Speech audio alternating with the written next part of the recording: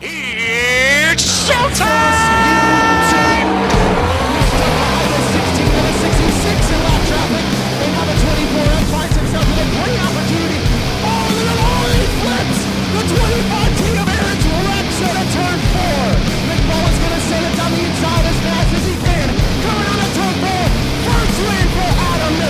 It's now or never for Lucas Law, and it's now, and he's done it. Who's got the ponies?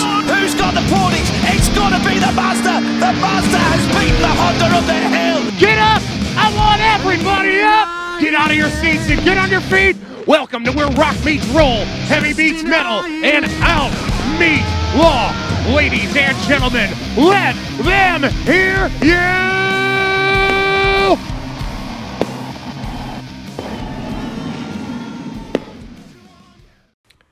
Welcome back, everyone, to another episode of the Midwest Autosports Podcast. My name is Lauren, Big Contact Kelly, and we're here virtually in the studio today with... As always, your resident mid-pack sprint car driver. My name is Will. Yes, his name is Will, my name is Lauren, and we're here to talk about some racing today, as we do each and every week. And as we are each and every week, we're sponsored today by Sage Fruit. Sage Fruit is a high-quality grower, packer, and shipper of Washington State apples, pears, and cherries. We work hard on the farm, in the packing houses, and in sales to deliver an exceptional eating experience to our customers. For the past 17 years, Sage Fruit has been a proud sponsor of sprint cars and sprint car racing. We value our relationship with sprint car fans and appreciate your continued support of Sage Fruit. Ask for Sage Fruit at your local grocer. Sage Fruit, an exceptional eating experience. And I think we can announce now that Sage Fruit, it will be returning for Season 3 of the Midwest Autosports Podcast as a sponsor. So that's pretty awesome. Or a title sponsor, I guess. So that's pretty awesome. But Will, do you want to run us down? Oh, you're excited? Yeah. You're excited for Sage Fruit to come back. I am. And then, Will, you want to run us down our show for today? A little bit, no guest today, but it's going to be a pretty packed show in terms of news, and I think our soapbox is going to take a little while there at the end. Yeah. I just had to check my document here to see what was going on in that. Anyway, as always, we'll kind of talk with it's a big Formula One season right now. It's car release season, folks. We have a couple cars, and we got to talk about that and some little nitpicky, nerdy stuff that we can get into.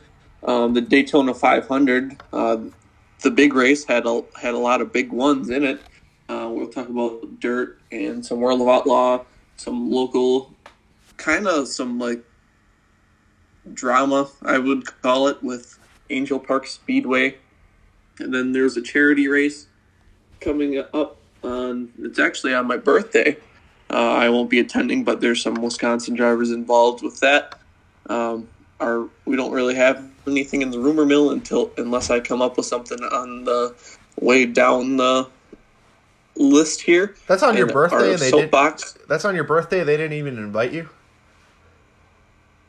No, I didn't know about it until Chase McDermott asked about it a few days ago. Mm-hmm. To you. But yeah, that'll pretty much do it. We won't really have a feature winners because there hasn't been really that many races. There's no real upcoming races, as we'll talk about later on.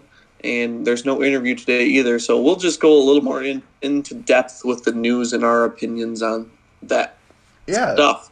Yeah, absolutely. And our news today, as always, is brought to you by QualityFreightRate.com. The auto racing family is like no other fan base on the planet. Loyal, hardworking, blue-collar, and kind people, all gathering for a common purpose day in and day out at local racetracks around the world. And that's what you'll find at QualityFreightRate.com. Shipping all over North America, Quality Freight Rate works with thousands of companies and has over 27 years of shipping experience. And we do it all for less. Use code TEAMMAS for 10% off your first shipping quote at QualityFreightRate.com.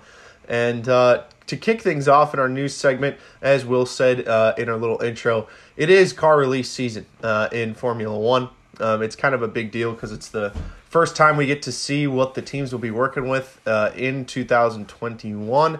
And so there's always some new and interesting liveries put out there. But the first two that have been released were McLaren and AlphaTauri. Will, I don't know if you have any opinions, or actually I know you have opinions on on both of their designs. McLaren kind of sticking with what they had last year with a few subtle tweaks to the car itself, whereas AlphaTauri kind of had a complete remake of their livery.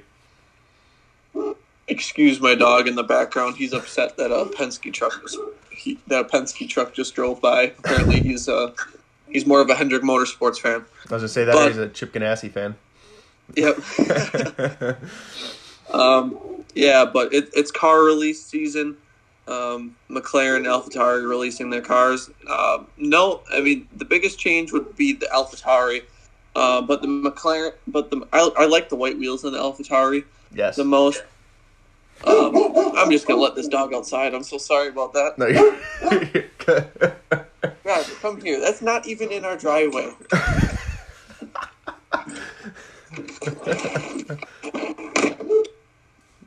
Anywho. Yeah, I've been kind of following some channels that I like on YouTube that were covering the car releases, and I was more interested in the technical side of the McLaren. Yeah, it looks the same, but it's really not. If you look at like the top view, the whole car is pretty much thinner. I mean, the floor is still as wide as it can be for aero purposes and other stuff like that, but what they call the Coke bottle at the back of the car from the driver's head backwards, it's a lot thinner. And that has to do with just the Mercedes engine and kind of some philosophies behind the Mercedes engine itself. And I guess the tub of the car is different as well with the different radiators and the cooling systems with the side pods. The side pods are thinner too. It's kind of just taking on a whole new kind of philosophy for the McLaren guys. I'm interested to see how that ends up for them. As for the AlphaTauri, I think it looks good. I'm just going to pull up a picture for myself here. I like it. The only view I didn't really like of the AlphaTauri was the kind of side angle view from down low that they put out initially, but then once you see it from the direct side on, and especially from the front, I think it looks amazing from the front with the really, really dark blue that they have on there. But back to what you said about the McLaren, I think it's interesting how, and we're going to touch on this a little bit here in just a second, but obviously McLaren switching from Renault to Mercedes engines this year, and they were just Honda not that long ago either. But I don't think people understand how difficult it is to just switch engines. It's not like you can just, it's not like a sprint car or a NASCAR or something like that. It's the whole entire car is built around the engine. So they had to completely remake the rear end of that McLaren car. And I'm sure some other things on the car as well. Like you said, the cooling systems for the brakes and the engine itself they're completely different. So the aero is different. The rear of the car is a lot narrower. Like you said, the floor is actually simpler. And that's just part of the new regulations as well that they implemented for this season. Just there's not a lot of skirts and fins and stuff like that on the floor of the car. So that looks a little bit differently. However, it was confirmed AlphaTauri has not actually debuted their car for this season. That livery was placed on their 2020 car in their in the release that they put out. So they have not actually shown us their car for this season, which I think is kind of interesting. I don't think it'll be very different at all. AlphaTauri hasn't really changed anything technically. I mean, they'll probably work on some aero stuff as everyone else does, and there's some new aero rules this year. Yeah, they have more backing from actual Red Bull. They have equal resources. Is that correct for this season? I believe AlphaTauri and Red Bull, which is interesting as well. So. But the interesting thing about about McLaren was that there's no Mercedes branding on the car. And I think there was an article somewhere where they explained why, but I don't remember the exact reason. I don't know if you have any more info on that. I'd have to guess that it has something to like. Obviously, I'm not involved with the contracts, and nor would I ever want to be with at that scale. But it probably has something to do with them just being a customer with.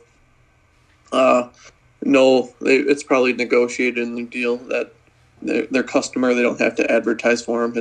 It'd be like going to you go to Walmart. You buy some food. Doesn't mean you have to like advertise for Walmart. Right, and Haas and just comparatively, Haas and Alfa Romeo don't have Ferrari logos plastered all over their car.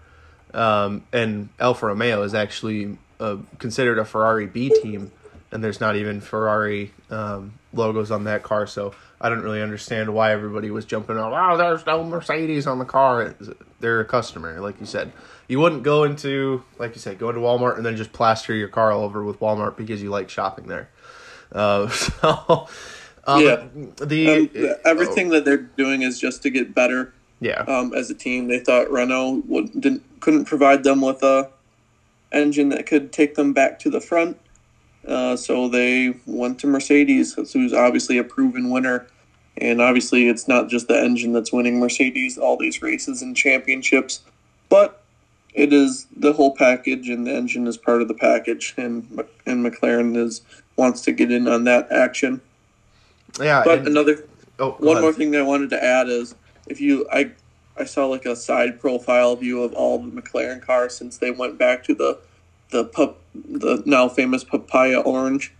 They've added more sponsors and more sponsors every year.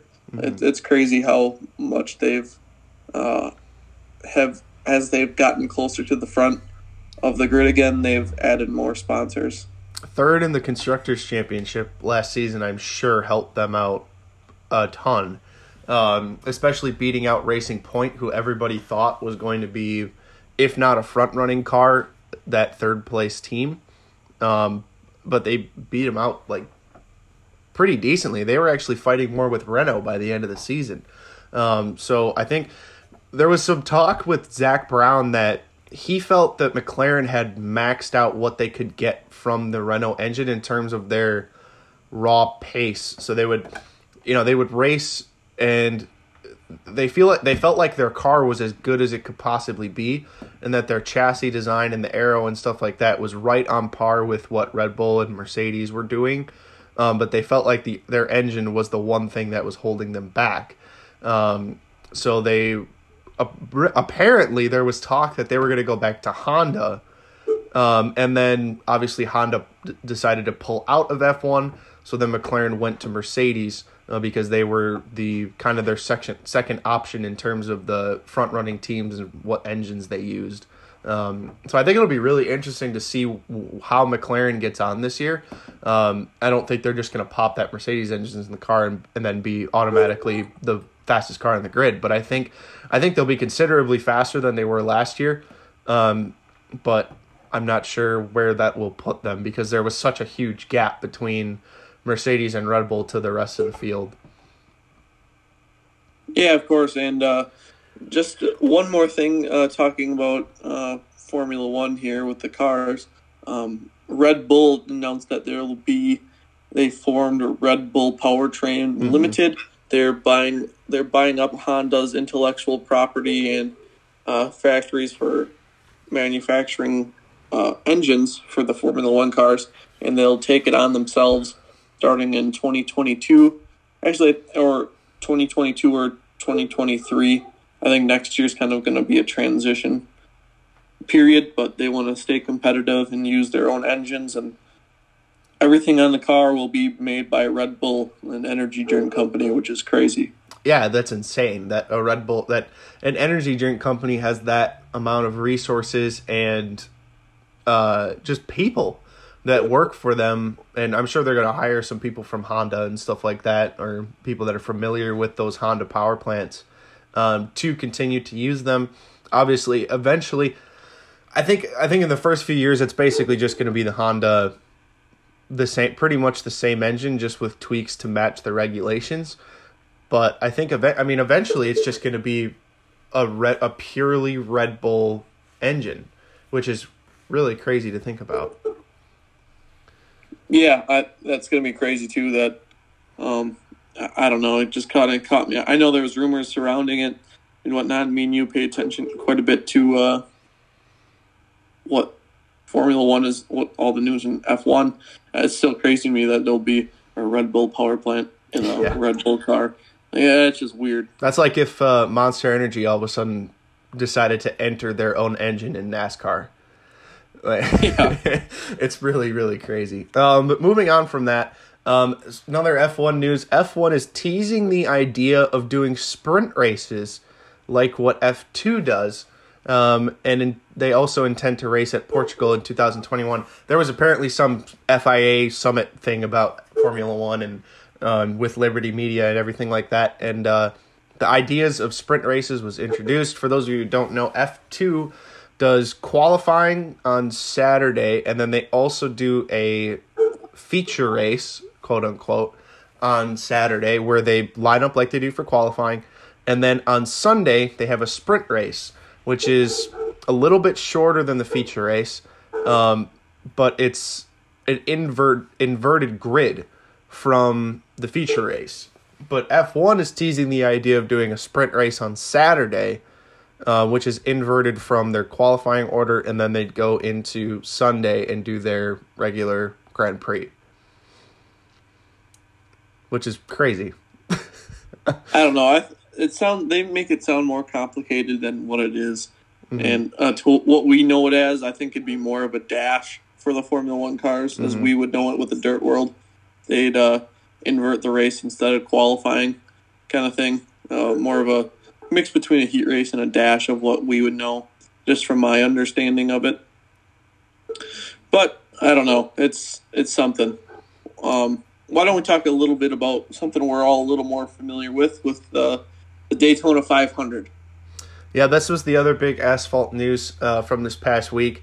Obviously, I think it was kind of a boring race, to be perfectly honest, throughout the entire 500 miles.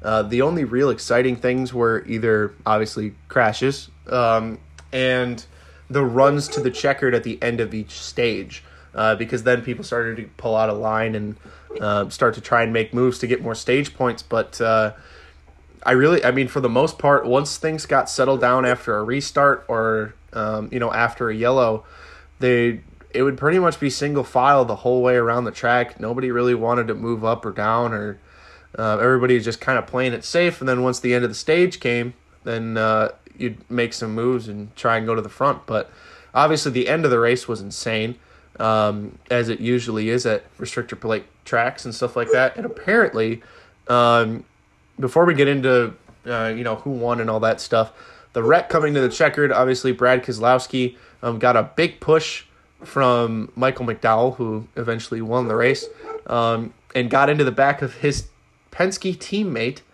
Joey Logano. But if you look at some of the replays, it was pretty clear to me that Joey Logano tried to throw a block and came down way too late, and just kind of got into the right front of Brad Keselowski, and they both went spinning, caused a huge wreck, and Michael McDowell took advantage and was in front when the yellow flag came out, and he's the 2021 Daytona 500 champion, which is insane. Yeah, who would have thought that Michael McDowell would be, the winner of the biggest race of the year for NASCAR, and it's, I don't know, I was so happy for him. I mean, we have a group chat with some racing people that we talk with on Facebook Messenger, and there's a bunch of us up and chatting about the race as it was happening live. And I don't know, there was some people clamoring that, oh man, it's going to be Brad Keselowski. I said it's going to be Michael McDowell, and someone said no way. You don't. I said no way. I laughed at you. I genuinely laughed at you. Yeah, well, as it was coming down to it, McDowell, he did it. I'm like, no way. There's no way I called that with 10 to go. But it happened. The C's split for Michael McDowell at the end there, A big carnage at the end. Most of the cars involved, I think only like 4 made it out that weren't involved in some capacity. I'm sure some made it through at the tail that didn't hit any cars, but Kyle Larson completely wrecked and still finished 10th. So he kind of just slapped. He just kind of like slid up into the wall though and kept her going. Yeah. He's good at that kind of stuff. Normally, it's coming to the close of a race and he slaps the wall with the tail and the fence and ends up costing him the race for his NASCAR runs. But he kept her going straight and he turned what could have been a very poor finish into something salvageable for a top 10 in this first race back in almost a year. Yeah, well, the interesting thing, too, with Larson was there was a graphic that Fox Sports put on their broadcast that showed supposedly when the yellow flag came out, and it froze the field, and it showed that McDowell was in front of Chase Elliott and confirmed him as the winner. But then you look behind there, and Kyle Larson is very clearly in 4th place, according to that graphic, but apparently it was just a mistake with the graphic. They put the wrong car on, or the wrong wrap on that digital car in the graphic, and it was just a mistake. But there was a bunch of people on Twitter, specifically Dirt Track Twitter, that were all up in arms about why is Kyle Larson not 4th. But I think it's regardless of how the race was.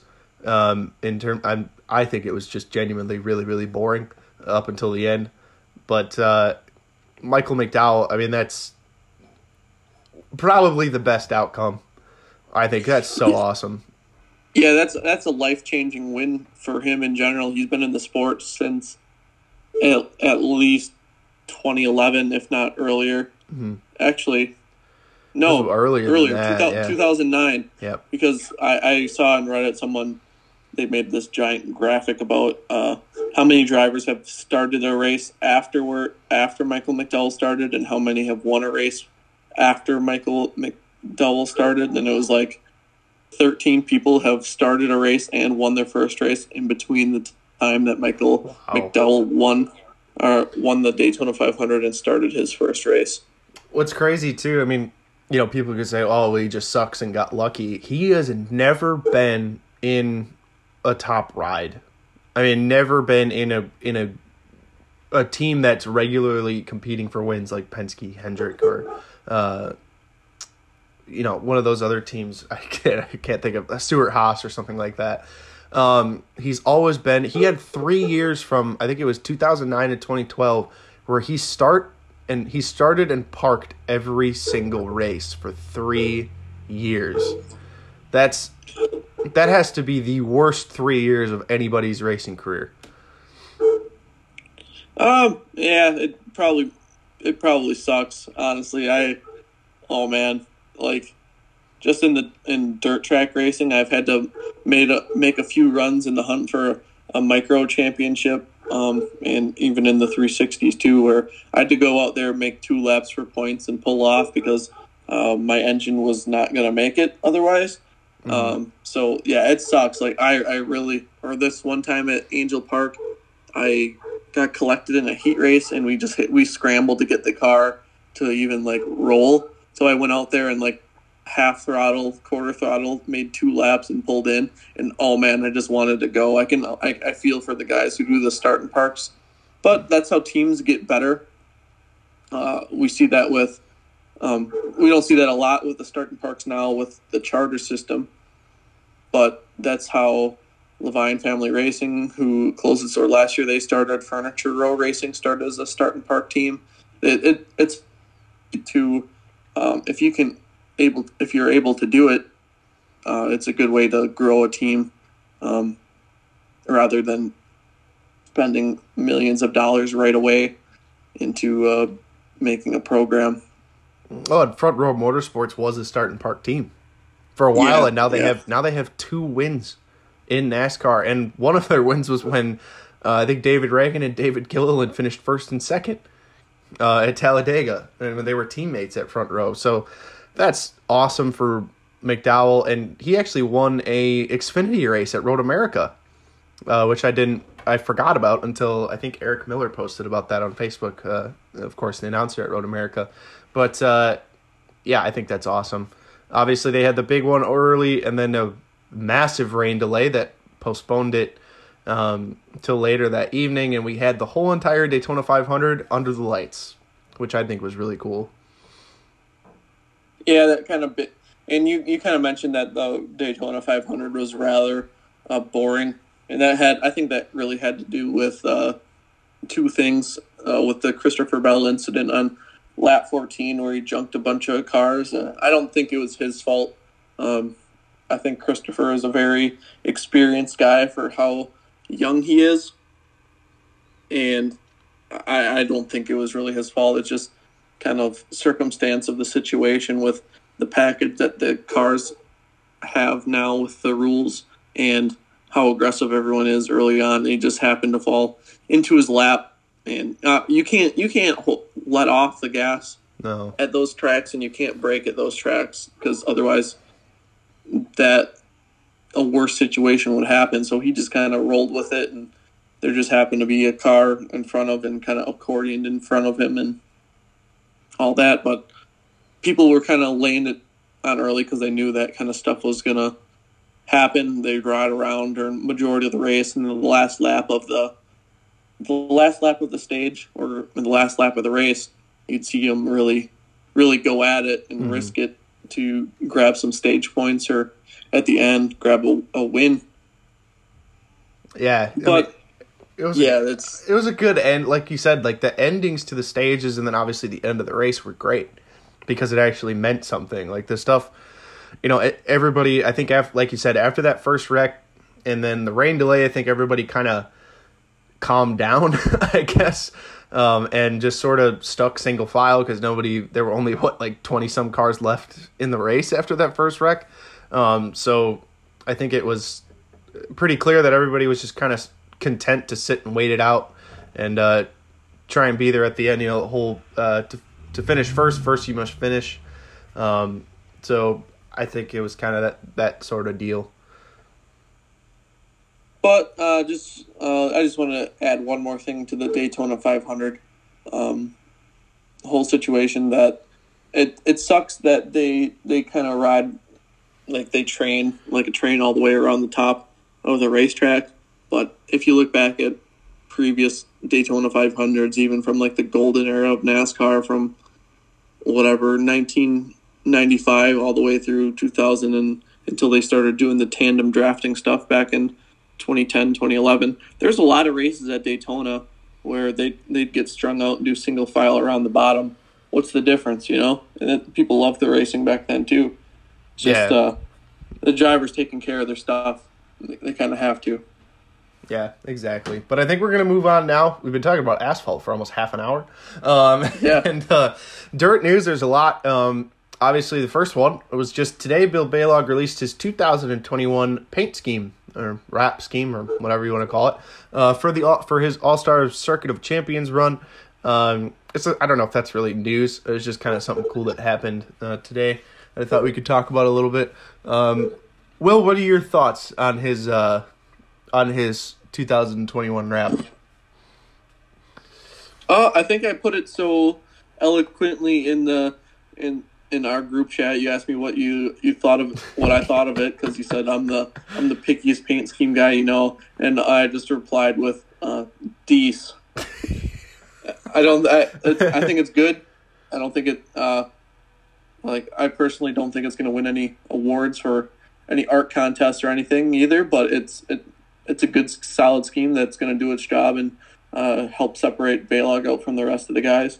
Yeah, I think it's a little bit. It's definitely different than what he's had in the past in terms of he's stuck with that either blue or like blue and yellow or the black and yellow that he's had recently when he was racing with Ryan Auto, and then obviously you have to go all the way back to I think it was 2009 or 2010 the last time he had a significant amount of red on the 17B.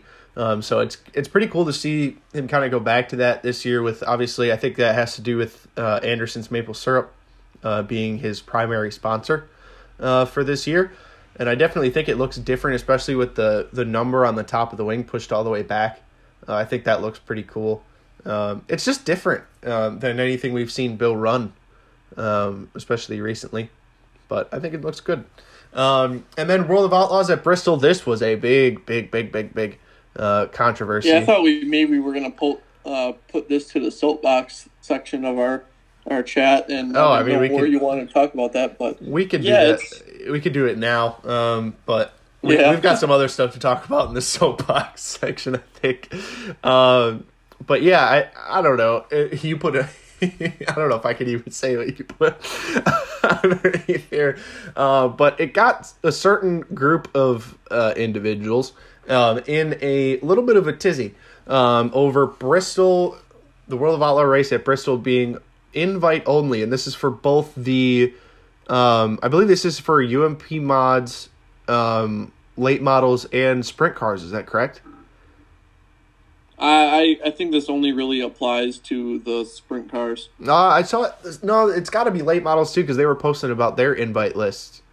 So maybe it's just sprint cars and late models. Keep up with the late models. Yeah, maybe it's just sprint cars and late models. But either way, the World of Outlaws stuff at Bristol is going to be invite only. And then of course there's a bunch of people that are posting on Twitter, thank you for the invite, World of Outlaws, but we're not going to show up. Like Danny Dietrich, Lance Deweese. If you notice, all these guys are from PA. But I don't know. I just think I think it's a good thing. Everybody's saying that it's dumb. Everybody should just be able to show up. If you can show up, if you could bring your stuff to Bristol, you should be able to race. Blah, blah, blah, blah, blah. If you can't hang on a normal half mile, like Port Royal, or just example like the big half miles like Knoxville, Port Royal, Eldora, Charlotte. If you can't hang at those tracks with the big boys, then you're not going to be able to at Bristol. And if you're a danger to society on the regular half-mile dirt tracks, you're going to be like an actual safety hazard at Bristol. So I think it's a really good thing. I don't think it's a bad thing at all. Yeah, I'm in the same boat, but also I think one of the cool things about sprint car racing, especially with the 410 Outlaw cars, that you don't really know who's going to show up to most races. It's kind of you have a good idea, but there's always someone that kind of shows up and surprises that, I didn't know they were coming, kind of thing. But with this, I hope it doesn't really get out of hand with who they're inviting and who they don't invite. I hope they release their criteria and let the public kind of give some criticism on who actually makes that criteria, rather than it being a popularity contest. Because popularity is in racing, obviously it's going to exist, but it's going to suck if like some guy, I don't know, from, it doesn't even really matter where, doesn't make the cut because he's not like a bigger name, even though he's got the good equipment and he's a good driver. Yeah. And the things that I saw on Twitter too, with I think Johnny Gibson posted his personal invite list for the Outlaws at Bristol, and there were some people that were saying, these people on there don't deserve to be there. There was talking about Ayrton Genitin not having enough experience in a 410. Linton Jeffrey hasn't won enough. All this kind of stuff. And I'm like, you have to understand the circumstances surrounding some of these guys that he's inviting. Ayrton Genitin just recently moving up to 410s, but he's already won a 360 national championship. And he proved in a 410, he ran top 10 with the World of Outlaws at Terre Haute in a 410. I think it was at Terre Haute, or maybe it was one of the Missouri tracks. I think it was Lake of the Ozarks or something like that. But he's ran top 10 with the World of Outlaws, was fighting for a top 5 in another race. Linton Jeffrey just won a 360 Nationals race at Knoxville, and he's been running at Knoxville for, I think, forever since he's been in the U.S. So he has more half-mile experience than a lot of these guys. And I think that's what you're going to see on the invite list is the half-mile experience.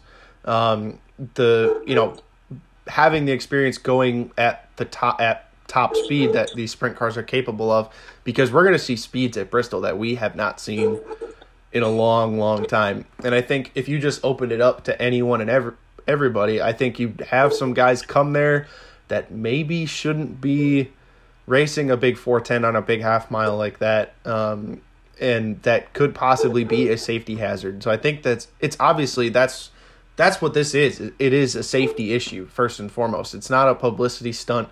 It's not a thing to, limit certain people from showing up. It's primarily a safety issue. Yeah, I don't really. I mean, it doesn't really affect me in any way. I mean, if I had a 410, obviously it'd be on my bucket list to race at Bristol with this coming up. But I don't know. I'd rather see people be safe too than going just to run. And as Jared Berber calls it, and they're 86 gamblers. That's With just down to say twos. they ran it. Yeah. Just to say they ran at Bristol. Mm-hmm. Yeah, and then other World of Outlaw news, really sad news actually.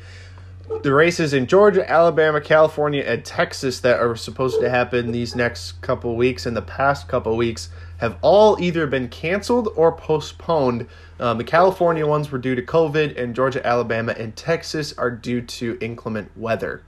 And the Texas ones were supposed to be this weekend. Those are all canceled. The Georgia, Alabama ones were last weekend, and those were canceled as well for, I think, like sleet and snow and stuff down there. So, and obviously Texas has been getting quote unquote bombarded with snow. It's more like a Tuesday here in Wisconsin for us, but I think it has to do with the cold too. Those guys really don't know what they're doing with the the below freezing temperatures. It gets below 35 down there. And back up. Yeah, it gets below 35 down there, and everybody doesn't know what to do.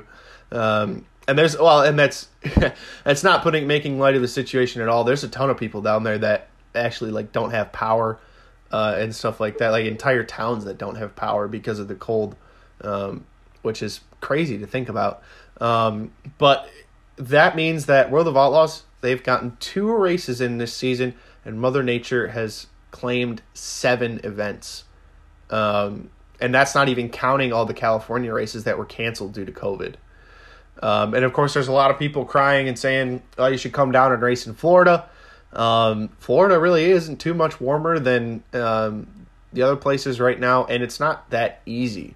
You can't just add 2 races this weekend. I'm sure some teams would show up, but there's a lot of teams that went back home after that Volusia weekend, and they might go back to Iowa or Ohio, somewhere around there, even in the Northeast, in Pennsylvania or New York or something like that. And all of a sudden, if you just added 2 races this weekend, and points races nonetheless, at Volusia or something like that, it's a big ask for all the teams to go back down there.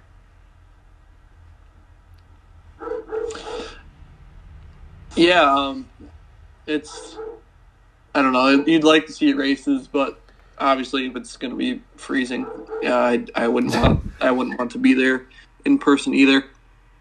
But it looks like they'll have some races coming up here earlier next month or middle of next month, which, yeah, it's still March, still early in the year for racing. And people are, there's going to be 80 other races to watch this year. So I think they'll be fine. Yeah, I think people will get over it. But in local racing, the deal that everyone was talking about just a few weeks ago with Hans Lean and SLS taking over the promote of historic Angel Park Speedway, it fell through due to I think it was like a liquor license or something like that, an alcohol license of some sort. Correct me if I'm wrong, but I think that was kind of what happened there. Might have been a accumulation of other stuff too, but They're still planning on racing in 2021, pending Dane County opening up and lifting their restrictions from COVID-19 from what it is currently. But, everyone but the MSA kept their dates at the track. I don't know what happened there. I wish I knew what was happening with that situation and why USAC is still on the schedule, even though they probably have the most to lose from all this, and the All-Stars are still on the schedule. And they have to, most of those guys come from Ohio and Pennsylvania. But MSA is not on there anymore, which is mildly upsetting to me. But I guess we'll get through. Mildly upsetting. You were furious. I wouldn't say I was steaming or anything. I was like, what's the deal here? Like, they didn't cancel the races. Yeah. But they took us off the schedule. I don't know if the MSA just kind of is looking at it and saying, well, if the promoters left, then obviously the track isn't going to race. But I think they are going to race at some point. I think the COVID situation is going to improve in Dane County, and I feel like Angel Park isn't going to take 2 years not racing at all. So I think they're going to race at some point this year. I don't understand. I really don't understand why the MSA pulled their dates. I think, it was interesting too, because I posed that question on Facebook to one of the board members from the MSA, and I didn't get a response, which is interesting considering that other times when we've assumed things about it, they just say, well, you can always just ask us. But I don't know the situation. I don't know anyone personally involved with that, or the people that I do know just won't tell me. I wish I did, but I think it's still. I mean, I think it's going to be really sad if Angel Park does race all year long, and the IRA gets their dates in, the All-Stars get their date, USAC gets their date, Badger Midgets race there every time. If they get all those in and the MSA pulled all of their dates from that schedule, I think it's going to look pretty bad. And I think it's going to be really sad because the MSA always put on a pretty good show at Angel Park. They actually had a lone broadcasted event at Angel Park. It was just the MSA with, I think, Badger Midgets and maybe Legends or something like that, and they were on Speed Shift TV 2 years ago. It was the MSA featured event that was broadcast on Speed Shift TV, which was the first time I can ever remember that happening. So it's just really perplexing, but I think that's kind of par for the course recently for them. So I don't know if you have any other thoughts on that. I just want to start racing, man. Yeah, I think we all do. It needs to be April 10th, like yesterday. But this other thing, this is, speaking of racing, we're going to have some racing. I mean, it's at an adventure park, in rental go-karts. But we have the King of the Wheel charity race here in Wisconsin. This is being organized by some good friends of ours, Rod Colburn over at the Colburn Wingless Sprints, and Chatty Matty Racing News. This is fantastic. She's doing all the promotion and stuff for this, so this is great. We're happy to support it. It's going to be at Urban Air Adventure Park on March 28th from 12 to 5 p.m. Kind of a cool system. All of the drivers are racing for different charities, and they're all raising money in order to. I think it's whoever raises the most money starts first in the race, or something like that. And there's a pretty good crop of drivers. The midgets, Chase McDermott, obviously back-to-back Badger Midget champion, Brian Peterson and Kyle Brinkman. Jimmy Sivia in the wingless contingent. Jimmy Sivia, obviously Wisconsin wingless champion last season. Nathan Crane and Derek Crane, both feature event winners in the Wisconsin Wingless Series. And then in the winged category, we have Tommy Colburn, Preston Root, and Tyler Davis. This is actually some breaking news that was kind of subtly dropped. Tommy Colburn will be racing with the MSA in 2021. So the MSA gaining a car there with Tommy Colburn. That's pretty cool. That is cool. I think, wasn't it Tommy Colburn and Jordan Paulson that put wings on at Beaver Dam, I think, when the MSA was there by themselves one week, I believe?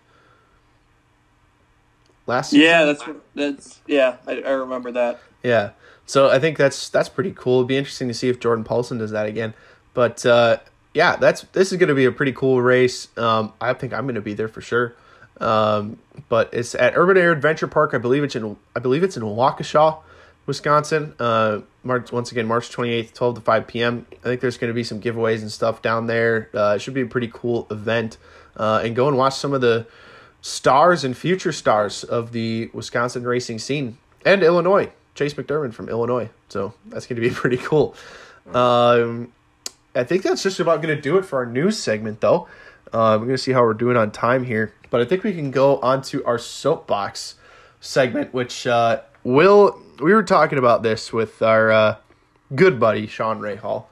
And he posted something on Twitter, on the Twitterverse, about driver ratings in the FIA and in different categories.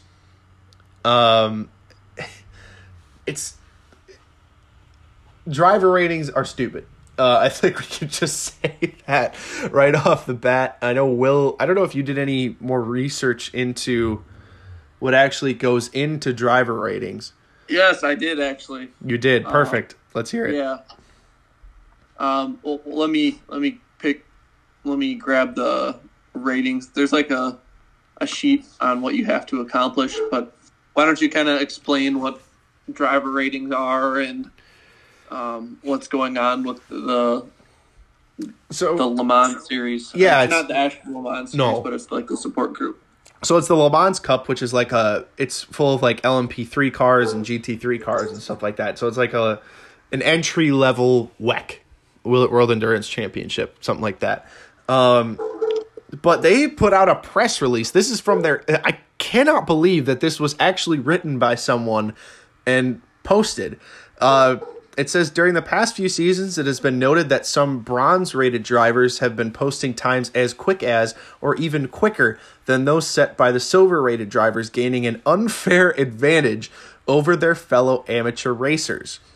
So, it's interesting because the bronze drivers aren't supposed to be as quick as silver-rated drivers, but they're punishing people for getting better. Like, I don't understand. And basically, the new system is designed to penalize bronze drivers that are as fast as silver drivers. This will be done by determining the silver driver's pace, identify the bronze drivers that are in that range, and then penalize them based on their performance. And it's not like a 5-second post-race penalty. It'll be a 20-second penalty added to their pit stop time. If they go even faster, they'll have 50 seconds added to their pit stop time. And if they go faster than that, it will be a 120-second penalty. 2 minutes.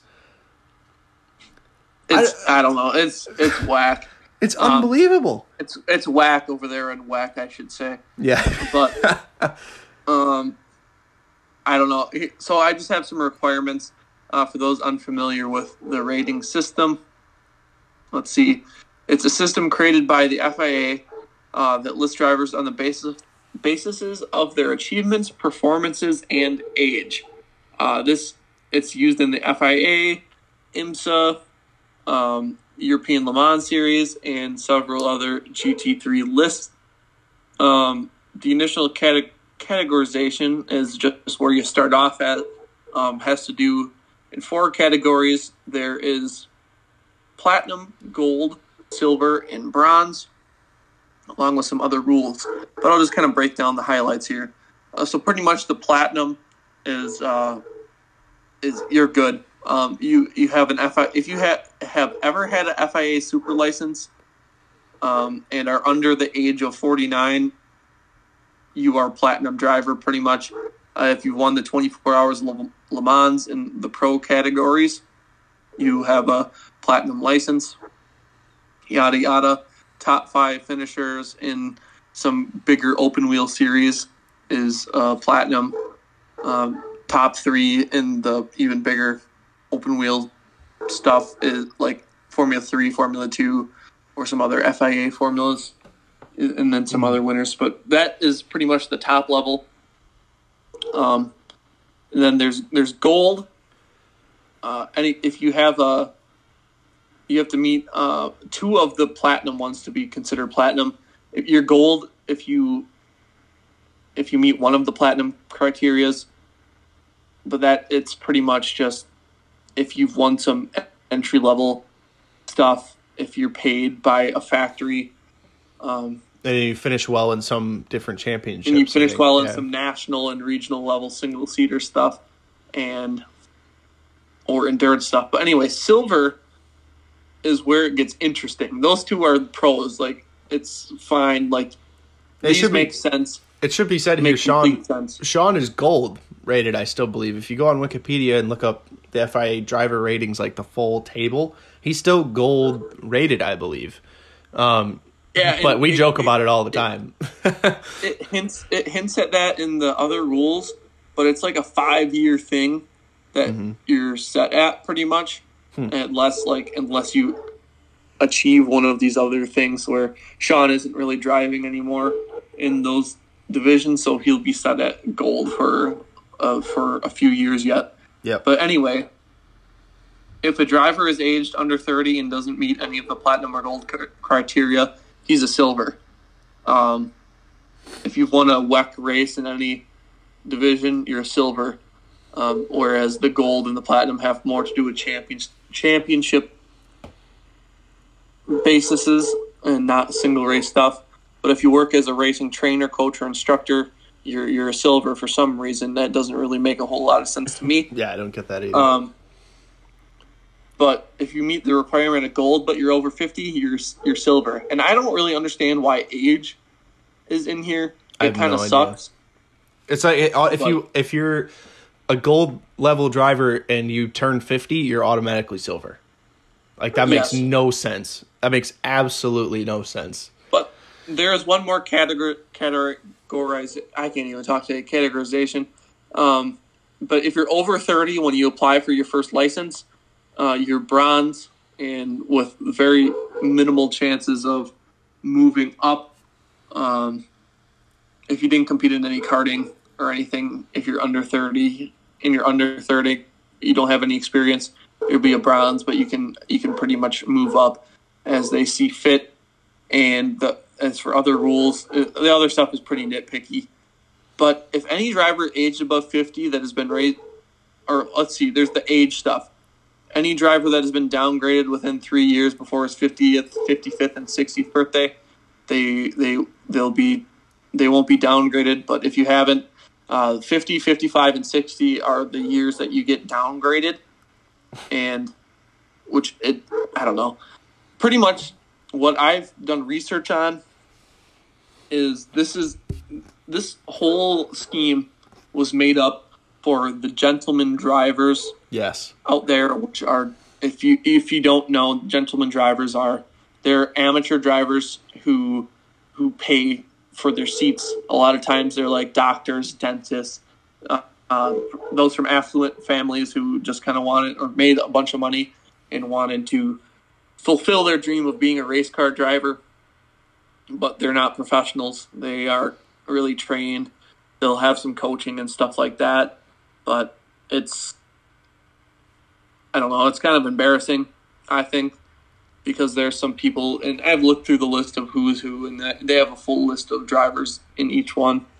But there's a lot of drivers out there, and there's not a lot of platinum drivers out there really. But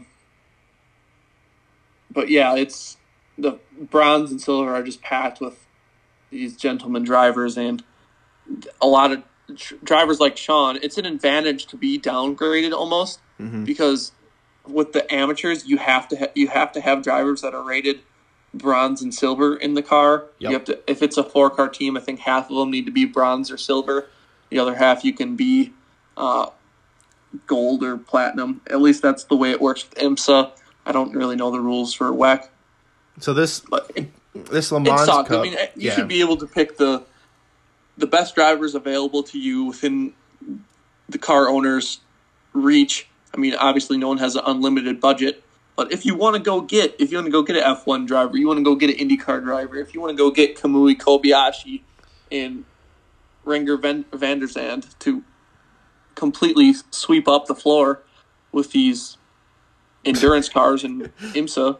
Yeah. I mean, why shouldn't you be able to? You know? It's really dumb. This Le Mans Cup thing says, in 2016, the Michelin Le Mans Cup was launched as a series where each car had to have at least one bronze-rated driver in the crew, with more seat time given to these amateur racers to aid in their development in endurance racing. So I get what they're trying to do by saying that. Basically, what they're claiming is that these teams are putting bronze drivers that are actually not bronze drivers in their bronze driver slot, so they gain an advantage, whereas other teams have true bronze drivers who aren't as fast as the drivers that they're putting in. So I get what they're saying, but you're still penalizing someone for just driving fast. Like, I don't understand that. I really don't get it. And also, you could also be penalizing a team if their silver driver just sucks. Like, if you have a silver driver on your team that isn't as good as some kid who's coming up and is a bronze-rated driver, why would you get penalized if you just have this bronze-rated driver that's good? Like, I don't understand this at all. And I tried to have Sean explain it to me, and he didn't really even understand why they were doing this penalty system.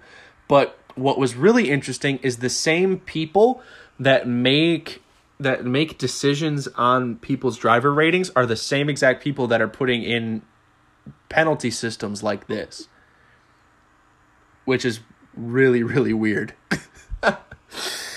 It's like they're trying to they're trying to justify their own rating system.